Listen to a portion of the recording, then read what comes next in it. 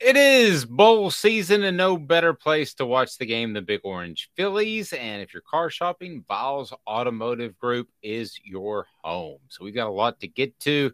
The Orange Bowl, what does it mean for the Vols? With John Adams, I'm Dave Hooker. You can hear John Adams all over the place.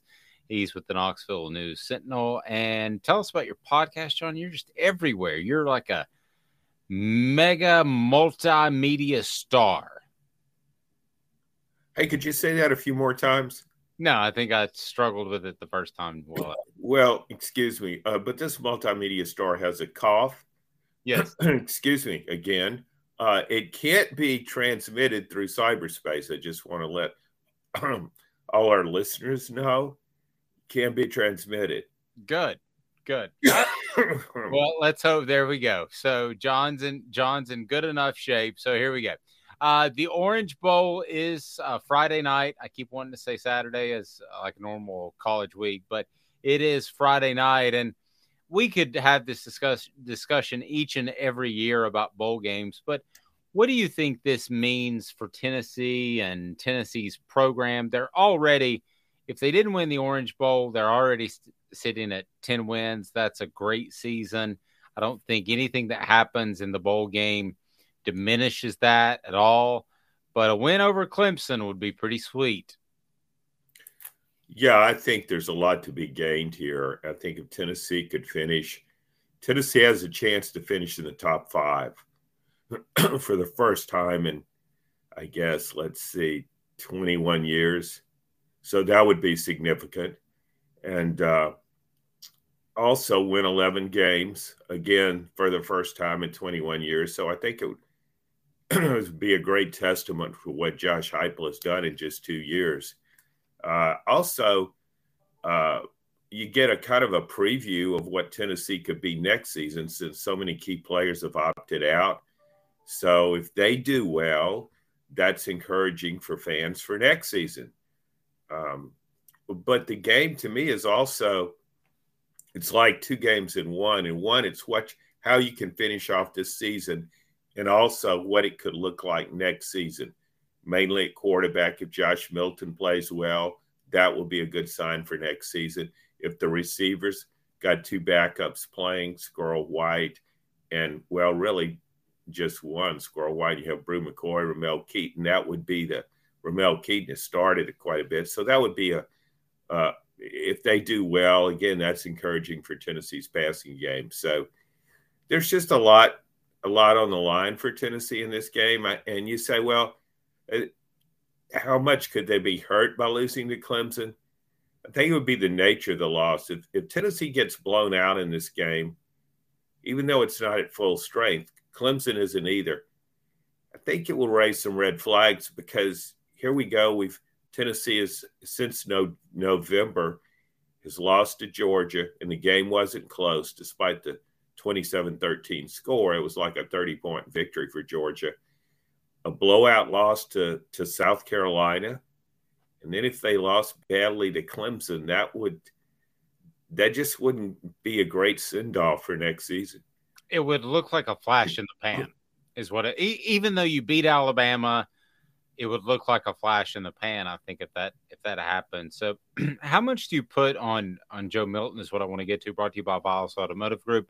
Right there on Callahan, they want, they need, and they appreciate your business. Viles Automotive Group is fantastic when it comes to providing you a great selection of cars.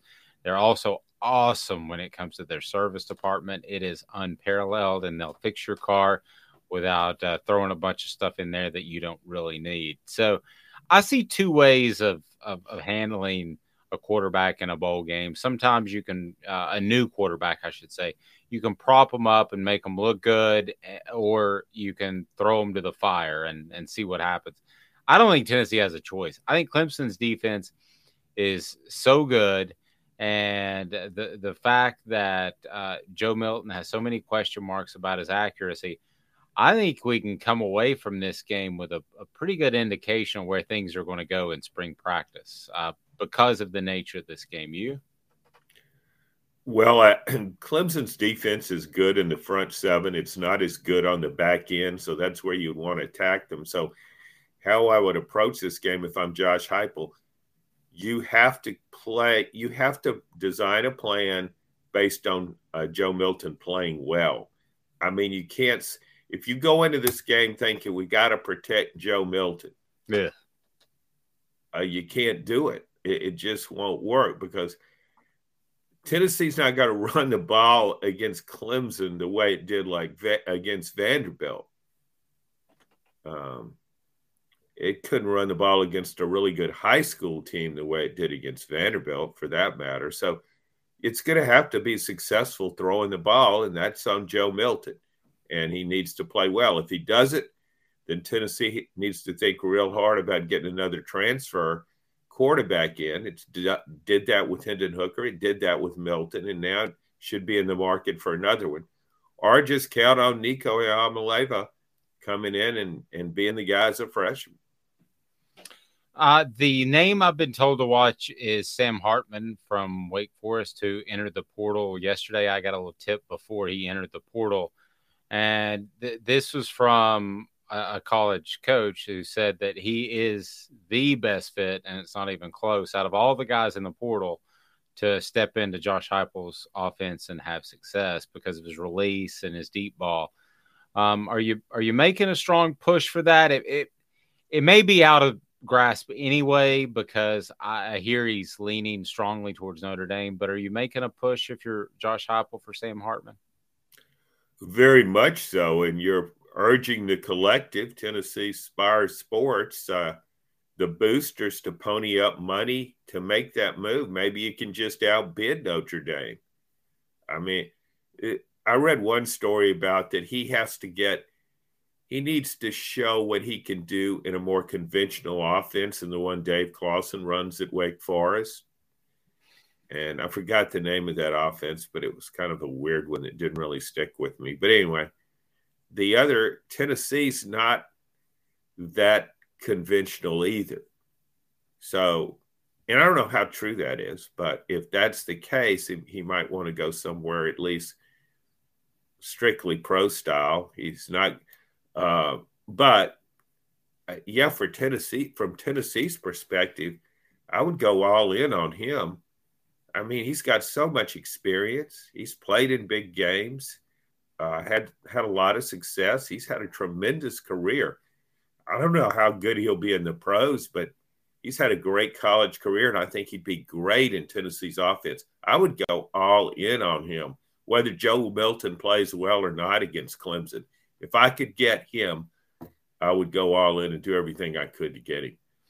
No, I would too. And I think that the timing could work out in Tennessee's favor. He enters the portal late. I was told by a couple different guys that when signing day, the first signing day, which is the first day the portal opens, had they signed a quarterback, that a lot of the players would have had an issue with it because they love Joe Milton. Now, I'm not saying you make decisions based off what your players think, but the way the timing works out is you could go get him and say, hey, this is just an open competition like it is for anybody else.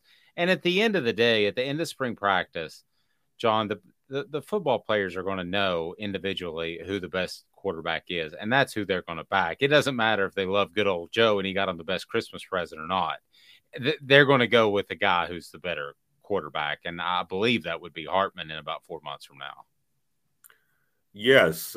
Excuse me. Excuse me. I think Hartman's the kind of guy, if he chose to delay his transfer, if he waited till that second date in May to transfer, I don't think he would have a problem adjusting to a new team. I mean, as experienced as this guy is, so he could do that. But it'd be best for all concerned if he made the move early. But you're right, and I don't think you can stress this enough. A coach can't ever make a decision based on, well, will this bother the players on the team? Will that? No. You got to get the best players you can, and then, as you said, let the competition play out and let the best man win. Right. I mean, Rudy at Notre Dame might have been a great kid, but they didn't let him start at quarterback. No. Hey, okay, 2 minutes to go in the game. Rudy, give it a shot. Get back there in the shotgun, see what you can do. Yeah. Yeah, throw with either hand if you want. I don't think it'll make much difference. We'll even finance an outlandish movie that's based on half the facts. The facts are Big Orange Phillies is got fantastic food and a great place to watch the game, whether it's the Orange Bowl or any of the bowls during bowl season, college football playoffs coming up as well. And boy, I do want to talk about what Tennessee was able to do as far as signing day. Yeah, I don't think this is the type of class that you say, start renaming streets over. But it is the type of class that I thought addressed a lot of needs defensively. You get that gym quarterback, which you haven't had. You got lucky with Hooker, quite frankly. What did you think of Tennessee's signing class in the 2023 class that can still go on? There's another signing day that people may forget about first week of February, but can still go on. But it's pretty darn good right now. Yeah, I think it's really good. First of all, and most importantly, you got to have a quarterback, and you get a 5-star like Nico. You got your quarterback. Now, whether he pans out, we don't know that, but that's always conjecture. You've done what you could. You outbid or out-recruited other schools for a top-notch quarterback. So check that box, and then look at the defense where you obviously need help. Excuse me. And Tennessee did that. This is a defensive-oriented class, and that's exactly what Tennessee needed. Totally agree with that. And again, the portal's still open. Things could happen. Tennessee didn't do a lot in the portal. They picked up the tight end. I like the late pickup. But out of BYU, the linebacker, I think he's a tough guy. I think he's an immediate starter at the Mike position. And then we'll see what happens with maybe moving Aaron Beasley around. But the fact that they didn't go after a quarterback or missed out on some receivers, were you at all surprised they didn't have more early success in the transfer portal? Yes. I don't think Tennessee did well at all in the transfer portal. And that could be a problem. Because that brings immediate help. And Tennessee didn't get that. I mean, yeah, the linebacker could start, but that's not really a strong position for Tennessee anyway. Might be a slight upgrade. But Tennessee needed some wide receivers, I thought. And the thought that two of them from this conference, Ra Jones from Mississippi State, Dominic Lovett from Missouri. Those were two really good receivers this year in the SEC, and both are going to Georgia. So not only did Tennessee not get them, they lost them to the team they're chasing and will still be chasing next year. And obviously that's disconcerting. I've long argued that whether it's Butch Jones, Derek Dooley, or whoever the coach, John Adams, whoever it is, that you can have top 25 recruiting success at Tennessee. But when we get into that top 10, there's a big difference between 10 and 3. And you and I have discussed this. Do you believe, when all is said and done, that with the collective, with NIL, that Josh Heupel can compete? I mean, battle in, battle out in recruiting with Nick Saban and Kirby Smart, because that's probably the two best recruiters of this generation. I mean, John, that's pretty tough. No, I don't think Tennessee will out-recruit them. That doesn't mean it can't beat them. It just beat Alabama this past season. I think Josh Heupel has a great offensive system, and I think that makes up for some things. So he might have shortcomings in other areas, but he's got to recruit well. But I don't think he needs to have a top 5, a top 3 class, or better yet, a better class than Alabama and Georgia. I think with his offensive system, he can still perhaps move up and could make a better run at a championship and maybe beat out Georgia once or twice every now and then at least. So Tennessee has to find other ways to do that. And I think one way is through the transfer portal. And that's, to me, more so than recruiting. I mean, Georgia, Kirby Smart and Nick Saban have been doing this a while. They've got something in place, they get you to the NFL. That's well documented. So that's for anybody that attracts players. So to me, what Tennessee has to do is be creative in recruiting, in both, mainly in the transfer portal. I think you have to find guys that can provide depth. You have to find a guy that maybe he's playing at Rice or East Carolina or somewhere and wants to prove himself in the SEC, even though there's a possibility he won't start, but he'll play a lot, and maybe eventually he'll win a job. I also think Alabama and Georgia need to do the same thing, because what's obvious, particularly with Alabama, is their quality depth has declined because of the transfer portal. There's no doubt about that. When they plug in their third linebacker, he's not, and I'm going down the depth chart. When they plug in a guy that's third string, he's not as good as the one they plugged in when they won their first national championship under Nick Saban. But I think all schools need to do that. Probably a future first-round draft pick. See, they were so back then. I'm sorry, go ahead. Yeah. I think I've been really impressed with Brian Kelly at LSU. Me too. I mean, he had a really good recruiting class. I forgot 6 or something like that nationally, a little ahead of Tennessee, in between Georgia and Tennessee, in only his second year. And but also the way he's going hard in that transfer portal. He did it his first year after he left Notre Dame. He did that out of necessity. But see, now he's being creative with that. He's signing linemen, defensive linemen. I'm not sure they can beat out the starters, but he knows he needs depth in the defensive line. Everybody does. You don't think about the top 3 the 3 starters or 4 starters. You got to think about an 8-man rotation. And so he's done that with guys I think he play and help out. And then also I noticed where he signed an FCS 2-time All-American cornerback. Mm-hmm. He has a need there. So he's hitting both recruiting and the transfer portal really hard.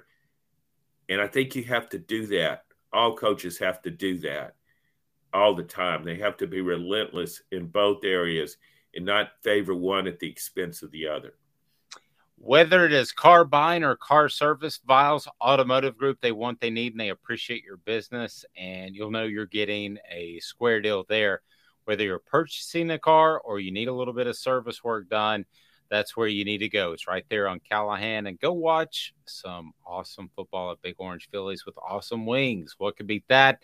And you have cornhole there. You have billiards. You also have darts. A lot of things to do if the game gets out of hand, which maybe it'll do. We'll see. College football playoffs coming up, so Big Orange Phillies is great for people in Maynardville, people in North Knoxville like me, and you need to check out Big Orange Phillies on Maynardville Pike. For John Adams, I'm Dave Hooker. This has been a presentation of Off the Hook Sports.